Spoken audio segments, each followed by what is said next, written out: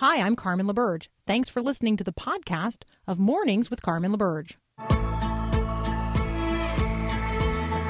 Encouraging you to live as an ambassador of God's kingdom in the world. This is Mornings with Carmen LaBerge on Faith Radio. If we're gonna fly, we fly like eagles. Arms out wide. If we're gonna fear, we fear no evil. We will rise. By your power, we will go. By your spirit, we are born.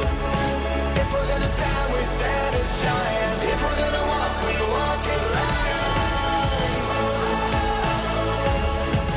Good morning, everyone, and welcome to Hour 2 of Mornings with Carmen. This is Peter Kapsner filling in for this morning. Carmen is enjoying an extra day on the weekend, coming home from the family cabin, and delighted to be joined by all of you this morning as we fix our eyes on Jesus, starting our day together, whether we're just heading off to work, whether we're already at work, getting the kids ready for school, grabbing that first cup of coffee. We are all bonded together by the unity of the Spirit and Jesus, and just so delighted to be able to talk about things of the kingdom with all of you. This morning, Paul Perot in studio as well. In just a moment, we'll be joined by Linda Mintle, the relationships expert, who we can talk a bit about Valentine's Day and how we can treat one another well, and maybe just take the day to really focus on some of the relationships in our life. But if you're part of the Faith Radio family, and obviously many of you have been listening for quite some time, some of you new to the network as well, you can go to myfaithradio.com and join us for our daily scripture study. We are in the book of Acts right now. Paul Perot and I have talked a bit about Acts chapter 14 and the fact that the people of the city of Lystra confused Paul and Barnabas as gods because of this demonstration of the kingdom power. And tomorrow, Paul, you already previewed a bit that you are going to be Angela's podcast partner for Acts chapter 15. This is the Jerusalem Council. This is a big moment in the life of the church. You want to give us a little preview without too many spoilers? Well, yeah, I don't want to give too many spoilers. Actually, the way I looked at that chapter is it's the story of two conflicts. Because you have the Jerusalem Council, which you just mentioned, and that's a big one. I mean, we're getting to the core. What does it mean to be a follower of Jesus? What are the requirements thereof? Is it trusting in the grace through faith, or is it you have to do these certain acts, you have to be circumcised? Because those who are called Judaizers, or it became known as that, they were saying all these Gentile believers have to become Jews. They have to go through all the proselyte process, of being circumcised. They got to follow the law of Moses. And, well, anyway, listen to that. But that's the first conflict. There's a second one. And I find it interesting because, again, understanding that the chapter breaks are arbitrary. That's something that was put together hundreds of years later. Right. But the fact that it's grouped, because the very next story after the council is after Paul and Barnabas and, who was it, Silas, I think it was. They go back up to Antioch, the church of Antioch, or was it Damascus? I get the church, I think it was Antioch. Anyway, they go back to their home church, their home base, and then they're ready to go back out. Oh, we should revisit all the people we've talked to, see how they're doing. And Barnabas says, great, we'll bring Mark along. No, Paul's thank you. kind of timeout. Right. Mark bailed on us, Barnabas. We got important work to do. We can't trust this to somebody who's going to get cold feet. That led to an interesting dispute.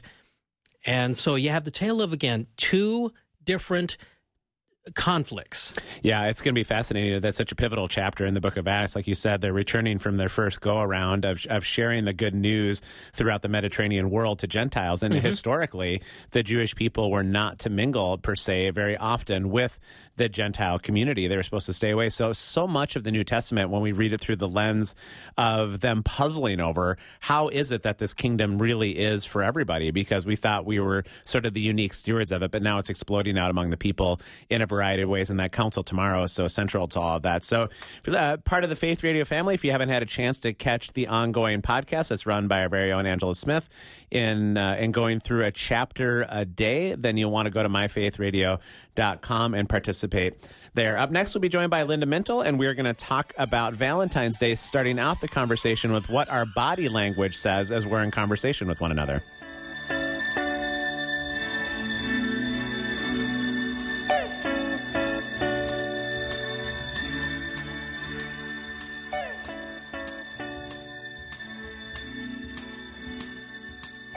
This is my fight song.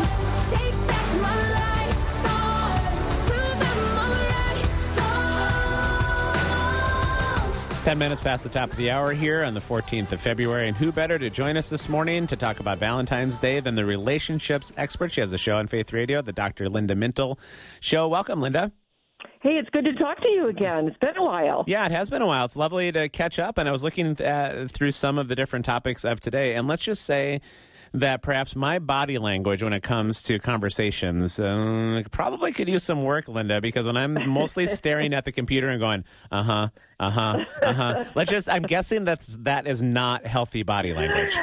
Yeah, it's hard to read, isn't it, when we've all been on Zoom and all these platforms and we really can't see what the person is doing when they're talking to us. But we're going to have a lot of fun with this topic, even on my weekend show. We're going to do a whole show. And I spent all this time just looking at research on what happens in your eyes, which I couldn't believe it. Whether you blink a certain way, whether the size of your pupil, there's all this crazy, your eyebrows go up, where do your eyes go? All of that are indications of whether somebody likes you or is tracking you in a conversation. And I think, we're talking about it on Valentine's Day, partly because so many people are in romantic relationships or would like to be in romantic relationships. And a lot of the college-age students I work with are, how do I tell if the person is interested in me? And so body language is a great way if you really tune into it. Plus, if you're in a work situation and you're trying to figure out, is the team with me? Are people tracking? Are they liking the direction we're going? If you pay attention to a lot of the nonverbal, and Peter, there's whole bodies of research on nonverbal communication and what it says about you. But if you kind of cue into a few things, you can get an indication that, hey, this is going well, and people are interested, and they're actually listening to me. So it's kind of fun. Yeah, it is fun. So I assume, Linda, that it's probably a bad sign when I'm teaching class and the body language is heads down, arms folded on the desk with eyes closed. Would you suggest that maybe is indicative of something? Yeah, it's indicative of much-needed sleep for most college students. But I remember I had a 7:30 world history class one year, and I don't remember one thing about that class. But in terms of body language, what you're looking for when you're in a group and you're trying to determine interest, and even if somebody is liking you at that time, is you want to make sure that their body is turned towards you. And it's so interesting. You can look at their feet. And if their feet are turned towards you, that's a good sign. So if they're looking away, their torso is kind of turned away, but they're kind of looking at you, their feet are moved outward instead of inward towards you, they're probably being polite, but they're probably not that interested. So that's a really easy one. And then leaning in, are your students leaning in as you're talking? We're not talking Brene Brown here. We're just talking about, are they physically leaning in towards the conversation? When people kind of back up, and they lean away, and they look so aloof. I remember I was in a meeting, and there was an attorney in the meeting, and his body language, he was leaning back on the chair, he had his hands crossed, and I thought, oh, this guy is not really too into this meeting, and is not too involved, and in fact looks a little bit angry. So again, open arms, having your arms open, using them to talk, and, turning to the person. These all seem very basic, but it's kind of fun after our time together. When you go into your next meeting, wherever you are, or with your family member or whoever you're with, just pay attention to a few of these nonverbal cues and see what they're telling you. If you're noticing some of these negative nonverbal cues, Linda, and you're in the middle of a conversation with somebody and you're at least aware enough socially that these things are going on, are there different things you can do to help adjust the tenor and tone of the conversation? Is it all on you? Is it on them? How do we move towards more of these leaning in kinds of postures with one another? Well, I think it helps to make eye contact. I think that's a big one, and there's a big concern in our culture today because people are on screens all the time. That people are not getting good with eye contact. It's interesting when I do mock interviews with medical students for residency. I look at all their nonverbal, especially because they're on screens for these interviews now because of COVID. And one of the things that they have a lot of trouble with, of course, it's harder on a screen to give eye contact to people because you're looking at a screen, but you can see them on the screen.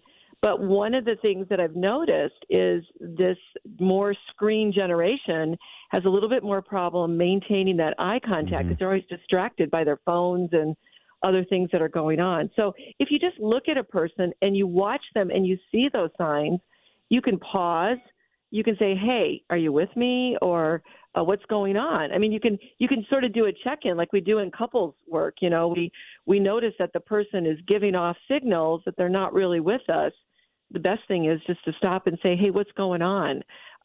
You know, we're talking about this, but you don't seem that into it, or is something bothering you, or is there something I've done? You look kind of disinterested or maybe even angry. And then, you know, you can have a really good conversation, hard because it's probably conflictual a little bit, but good conversation and try to figure out what's going on. So they're just clues.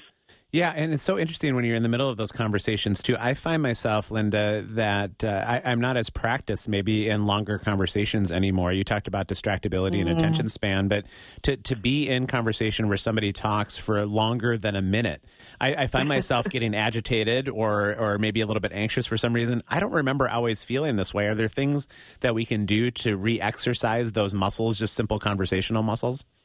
Yeah, I think good things are to, you know, just take your time and be in the moment, right? We hear a lot about present moment, be present moment. And I think it's a good thing because Jesus was very present moment, whoever he was with. And, you know, I love, like a lot of people, I love the series The Chosen because Jesus' portrayal in that series, he's so present moment. He's looking at you.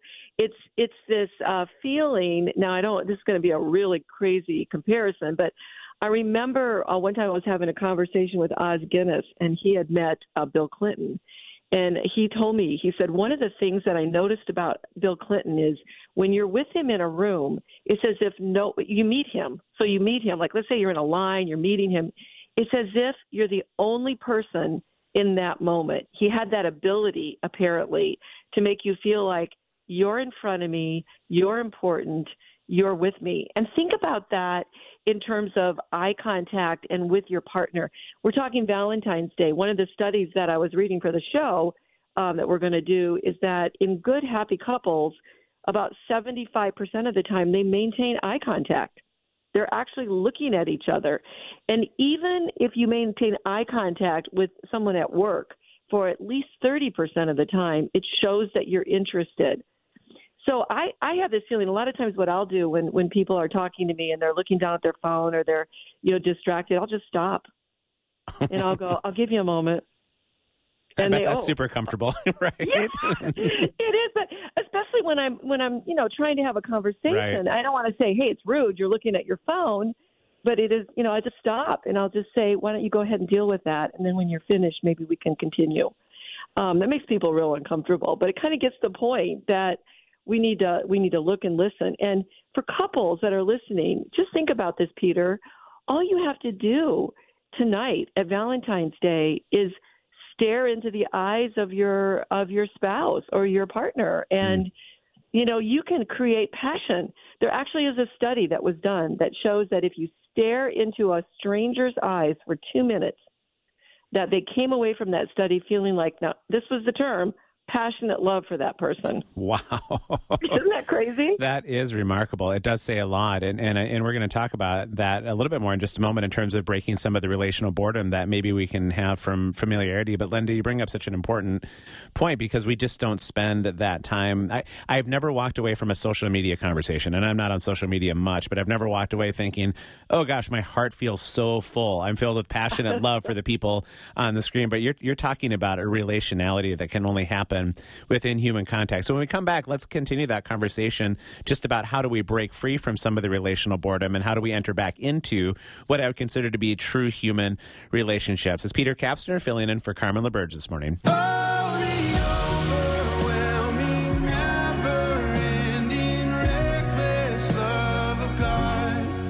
Chatting with Linda Mindel this morning about relationships and nonverbal cues, as well as now breaking some of the relational boredom. And Linda, John texted in during the break and said, listen to me with your face. I love that comment. Oh, that's good. That's really good. And it is just so much more powerful than people realize. And, you know, there's all kinds of stuff going on when you're gazing into somebody's face. And one of the fun things I found was about the size of your pupil. So here's something that's kind of interesting. You know, you think about, I'm in a restaurant, it's kind of dimly lit, and there's this romantic music playing. And what happens is people's pupils get bigger. And they have found in research that as the pupil gets bigger, it's a little bit more arousing, and it means interest. And so little things like that you don't know, like why do people go to these romantic restaurants and, have these dimly lit tables and do all this? There's a whole lot behind the psychology of that in terms of what piques interest, what says yes. So, if you're glancing at someone at a coffee bar, and hopefully you're not married and this is somebody single who wants to, is looking for someone, and the person glances back at you, and then they do that about 3 times. And then the research says for some men, they're a little bit slow. They need 5 glances, not 3, to show interest. But, it shows interest. So not in a creepy way. We're not talking about staring at people, in a creepy way. We're talking about really looking at your partner and looking into their eyes and just giving them that eye contact. Well, maybe you're holding their hand, and maybe you're giving some type of statement of affection and fondness. We all like to hear that. And when you do it with eye contact, it's just way, way more powerful. It's so interesting to think about the relationship between our non-visible selves, where our emotions and our spirit, our heart, all of that language, and how it does really relate to then our physical space together. Something as simple as the dilation of pupils, or as you're talking about body language, it really does communicate in the physical world our non-visible feelings for one another.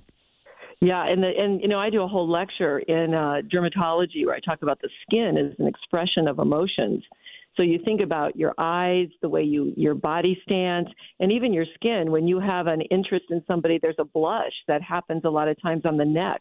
And you can see that sometimes in relationships when people are meeting and they're like, oh, they have all these chills, and it actually is expressed on the skin. So the way that our body works, it's just so intimately designed. And when you read all these little things about, your eyebrows going up and your eyebrows, furling when you're mad, but then going up when there's some interest and there's some arousal with somebody. It's just really interesting how God has made us. So fun kind of things to look at and to really read the room. So, part of it is you want to learn how to read people. And this is called emotional intelligence, right? When you can sort of read how a conversation's going and read whether or not the person is showing interest or is involved in the conversation. And couples really need to do this. They need to take a little time every night and just kind of check in with each other and do what we used to call in couples therapy, sort of a temperature check. How's it going? How are we doing? Are we good? Are there things we need to talk about? Or what I love is just saying 2 or 3 things that you really appreciate about your partner, because we know the expression of fondness and appreciation is really important in couples. You're listening to Linda Mintle this morning, talk about relationships on Valentine's Day. If you have a question or a comment, something that you'd like to have brought up, you can text us in at 877-933-2484. And Linda, for couples that maybe have been together for quite some time and maybe Valentine's Day doesn't hold the same amount of energy about it that it otherwise could or should, I know that we can get into ruts about maybe where we go and eat, or maybe what we eat, or what we do, or how we hang out together.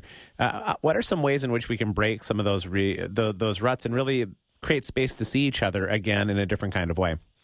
What you're talking about is really what stimulates a relationship, and that is some type of novelty. When you introduce novelty into a relationship, that dopamine, that feel-good chemical in the brain really gets going. It's the same chemical that gets going with drug use.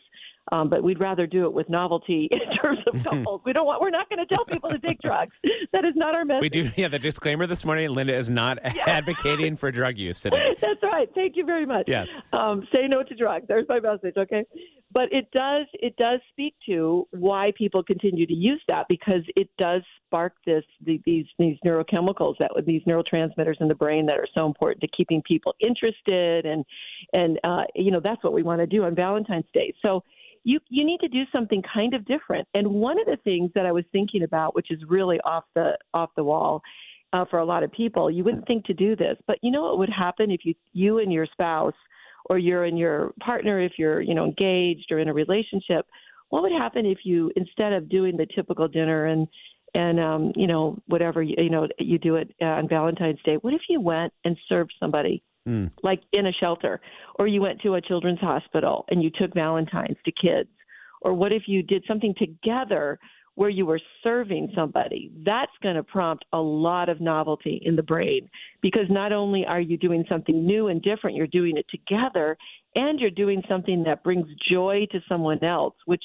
always turns back and brings joy to us when we do it. So that's kind of a fun one that I thought of.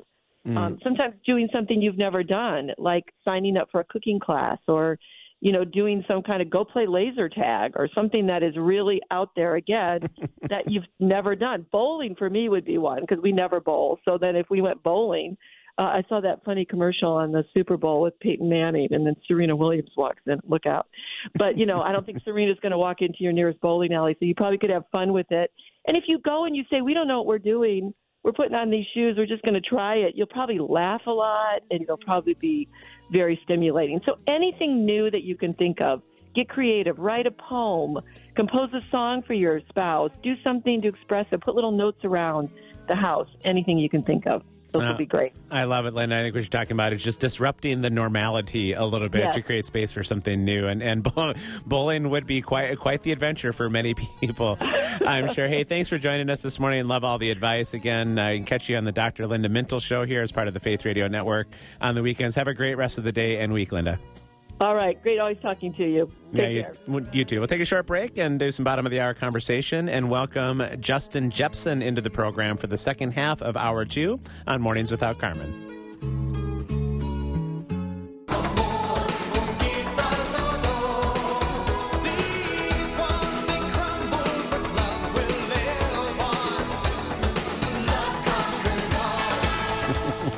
Oh, the diversity of music this morning, Paul Perot, the love songs that you're coming out with on Valentine's Day, it is second to none. I love all the different songs like this. I try. You do try it. Well, I appreciate the conversation. If you missed it with Linda Mintle that we just had, you can go to myfaithradio.com and check out the Mornings with Carmen show.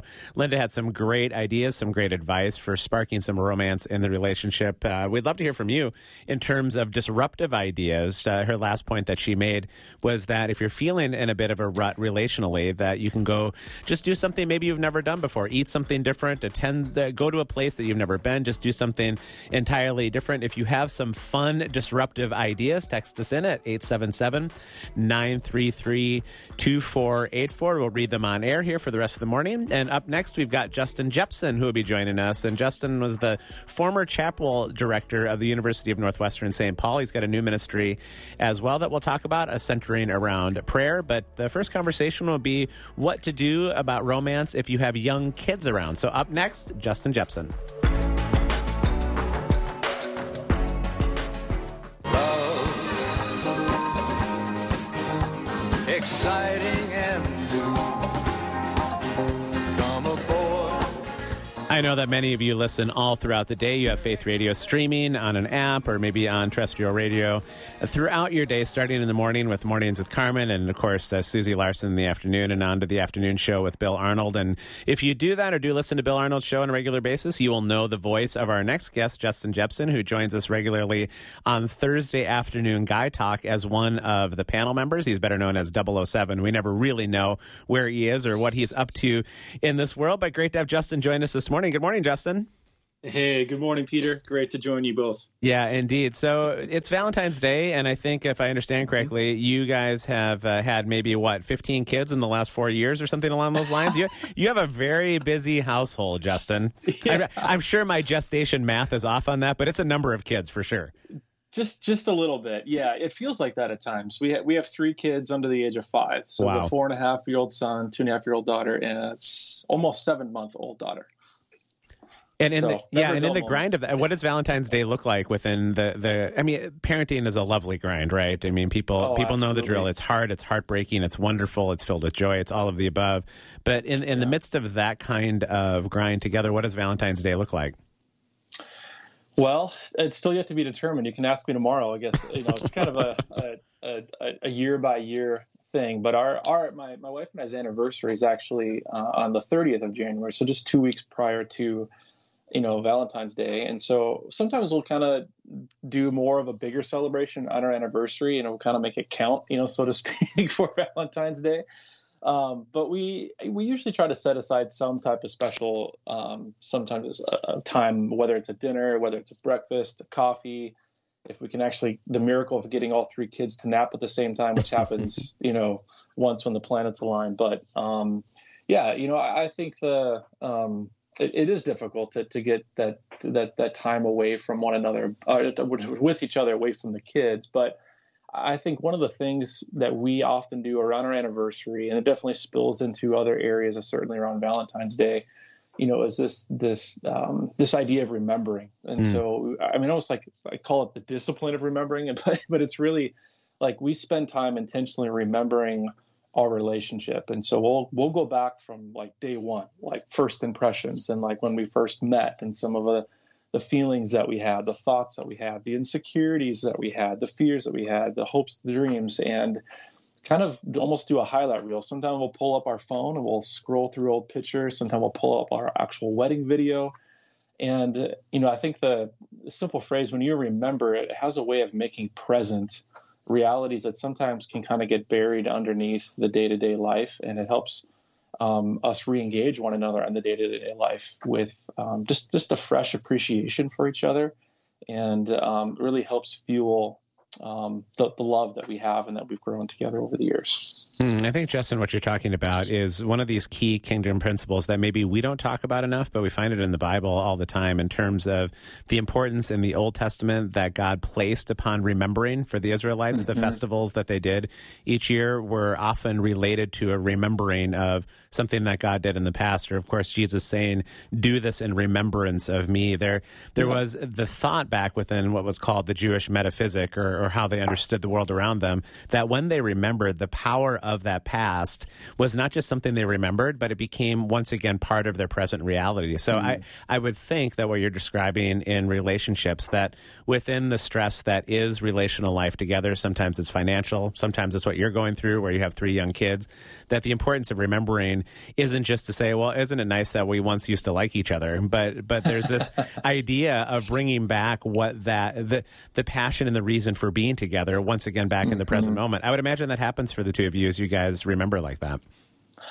Yeah, it really does. Because I think the remembering helps us to slow down and actually be, and not only makes past realities present, but it helps us to be more present with one another in the present moment, if that makes sense. Yeah. We can so easily think that, we can enjoy one another once the kids go to bed, or once we do get some time away, or whatever this next season is, or this next day, or that next trip, or that next date, that next event. But when we spend time remembering, we can actually really, appreciate and recognize the gift of one another's presence in the actual moment that we're in. Because that's all we have. We don't have tomorrow. We don't have next week. We're not guaranteed next month or next year or that next experience or season.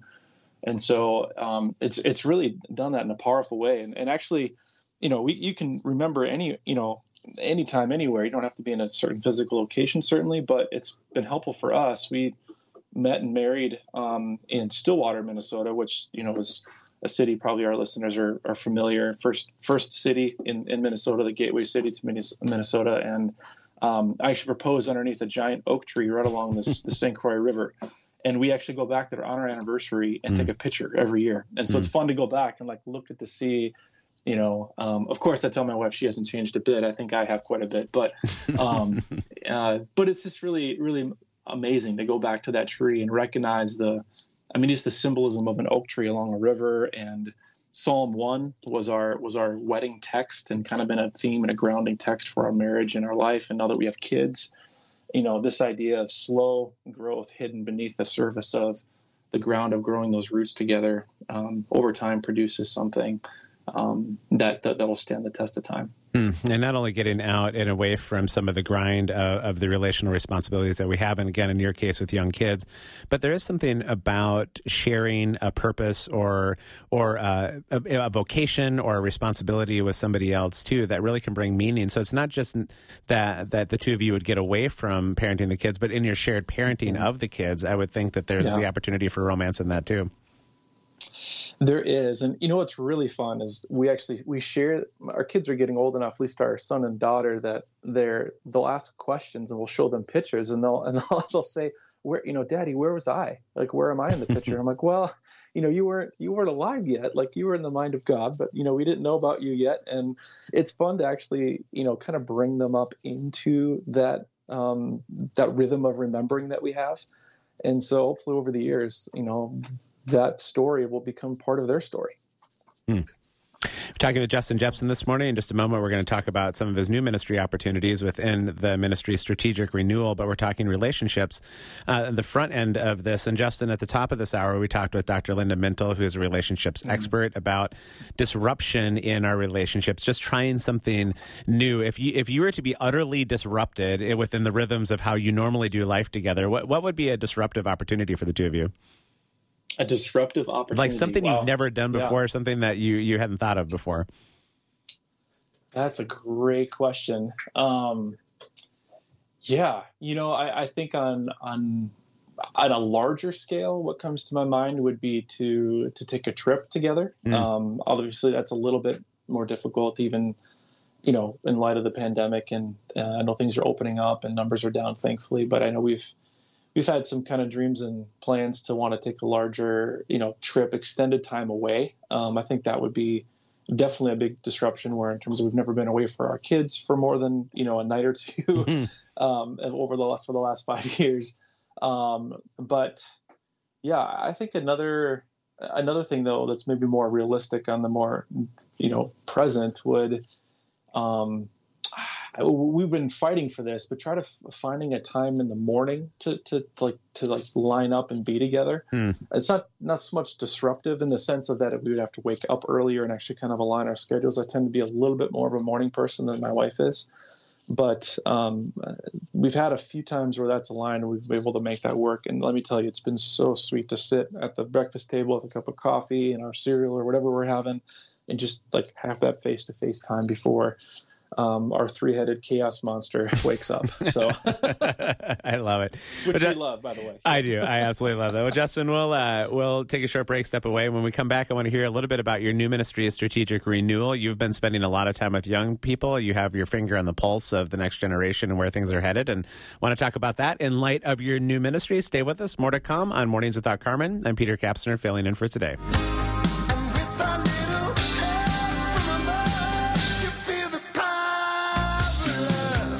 Justin, you can't possibly remember Huey Lewis and the News and that song. I mean, that's my childhood. You grew up when? In like the 2010s or something? Well, not quite, but I remember that song listening to my parents would listen to that song. And I remember dancing to that song, no joke, with my sister in my living room growing up. So that brought back some good memories. Great Scott! Indeed, yeah, that's Back to the Future. A very disturbing movie, actually, on a number of levels. But boy, that is a great part of that soundtrack. We're chatting with Justin Jepson this morning. And Justin, I'm introducing you now as, are you the director of Strategic Renewal? Tell us about this.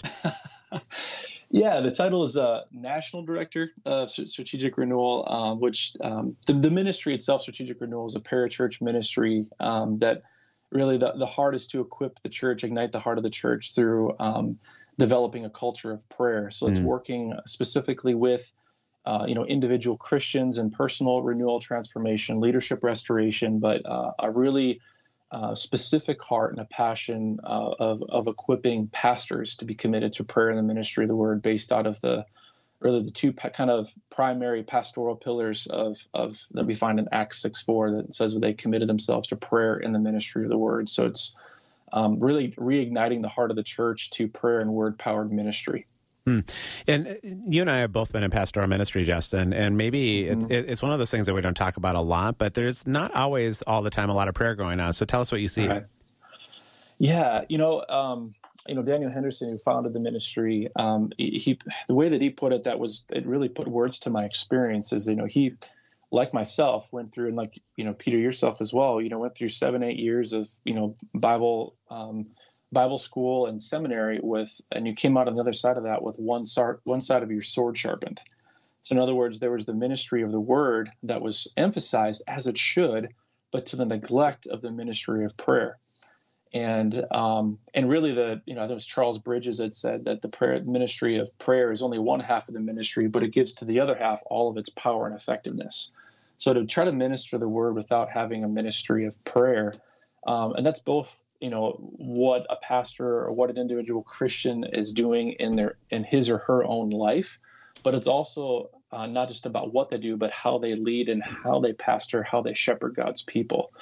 And so not only my experience is training in prayer absent from pastoral ministry and preparation, but also from personal discipleship. And so my particular focus and area of the ministry is kind of more towards the person in the pew, so to speak. So not somebody who's maybe into vocational ministry. I'm still interacting with that side of the ministry a lot, but I'm looking at how can we build a culture of prayer within the context of a family, something that's very personal to me, within the context of a marriage. How do we pray not only for our kids, but also with our kids?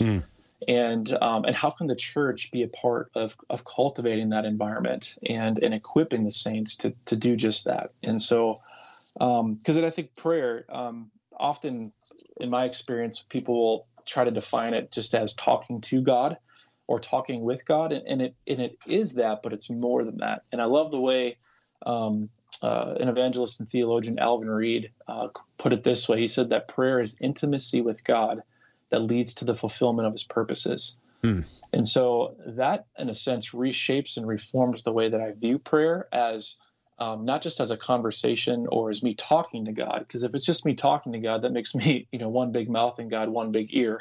Yeah. And he certainly loves to hear from us. But if I reframe it as communion with God, I have found lately that I have to do a whole lot more listening and a whole lot less talking. And that type of communion is actually something that can be sustained in the mundane, in the daily, grind of life, not just in the prayer closet or in specific times away, which those are important.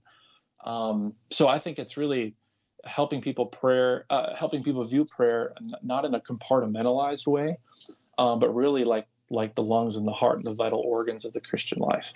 Yeah, indeed, Justin. And you brought up a couple of different contexts in which prayer really seems to have an effect in some ways that are so needed. One is in the ministry of the word during the church service. One is with our kids and families. And I can say anecdotally that the power and the importance of people who engage in intercessory prayer over the years that I've had a chance to minister in a lot of different pulpits and a lot of different kinds of churches, you can almost tell when you're standing in the pulpit from the first 15 seconds if that church has a ministry of intercessory prayer. I don't know how to put my finger on it. I don't know how to explain it. I don't know for sure what happens, but it just feels like there's clear space for the proclamation of the word when people are carving out space in the spiritual realm. What have you experienced and how do you understand that? Yeah, absolutely. I mean, before just a personal response to that question, it reminds me of listeners and yourself, Peter, will be familiar with Charles Spurgeon, who was deemed as prince of the preachers, and preached more sermons than I ever will. You ever, he's For the sure. most widely published Christian in history, actually, because of all the sermons that were published. And he was once asked, "What's the secret to the power of your preaching?" And his simple response was, "My people pray for me." And it was even, called that, he called it the engine room, that he actually would mobilize people to pray in a room that was actually directly underneath the pulpit in the Metropolitan Tabernacle in London where he ministered.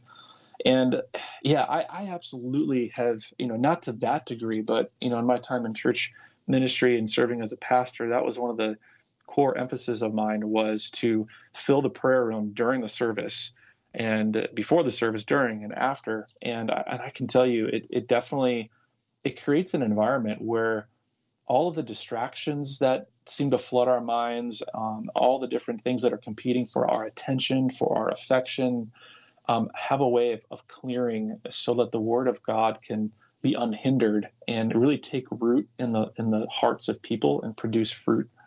And again, for me, when I know people are praying for me, when I'm ministering, when I'm teaching, when I'm preaching, I'm not thinking about myself as much. I'm not as concerned about, well, how am I coming across? And did that make sense? And I'm focused more on just on what God is doing, and I'm more attentive to the promptings of the Spirit. And And again, the reason why it's that culture of intimacy, right, that leads to the fulfillment of God's purposes. And so I think it's absolutely crucial, for the church to be committed to that, because that's what Jesus said the church is. It's a house of prayer for the nations. And so if it's not a house of prayer, then everything else that it does is not going to be as effective as it could be. And Justin, we just have about a minute left or so, but what we're talking about that happens in the pulpit, which seems like, oh gosh, this big space that not many people inhabit, but this is the kind of thing that is just true about relationships. You're going into a conversation with your kids or your spouse or something at work. Yep. Prayer creates that same kind of space often, maybe not all the time, but I can't tell you how many times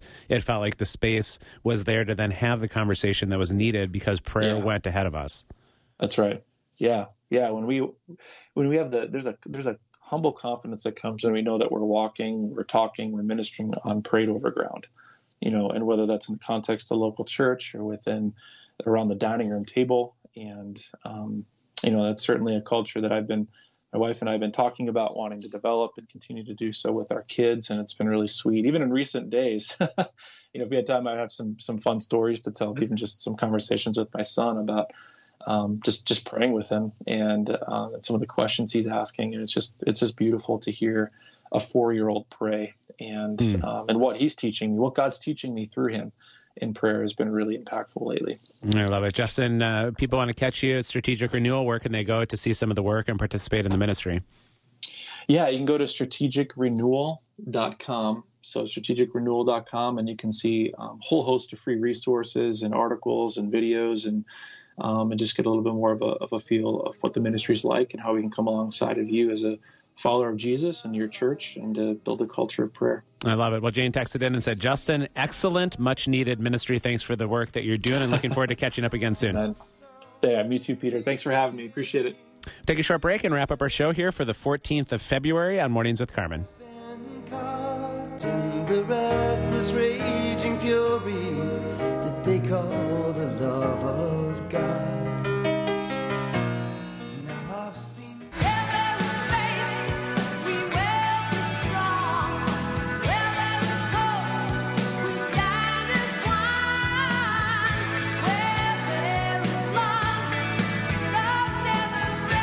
What a great way to wrap up our show, and then to talk about prayer with Justin Jepson. Our prayers go with you today as part of the Faith Radio family. I know that many of you are facing great joys and great triumphs as well as sorrow and grief. There'll be any number of things facing us today. And as we started the show this morning, as a reminder that we fix our eyes on Jesus. God's faithfulness is not revealed by our circumstances. God's faithfulness is revealed that he will walk with us as the shepherd, regardless of the circumstances that come. So fix your eyes on Jesus again today. Look forward to catching up again soon here on Mornings with Carmen.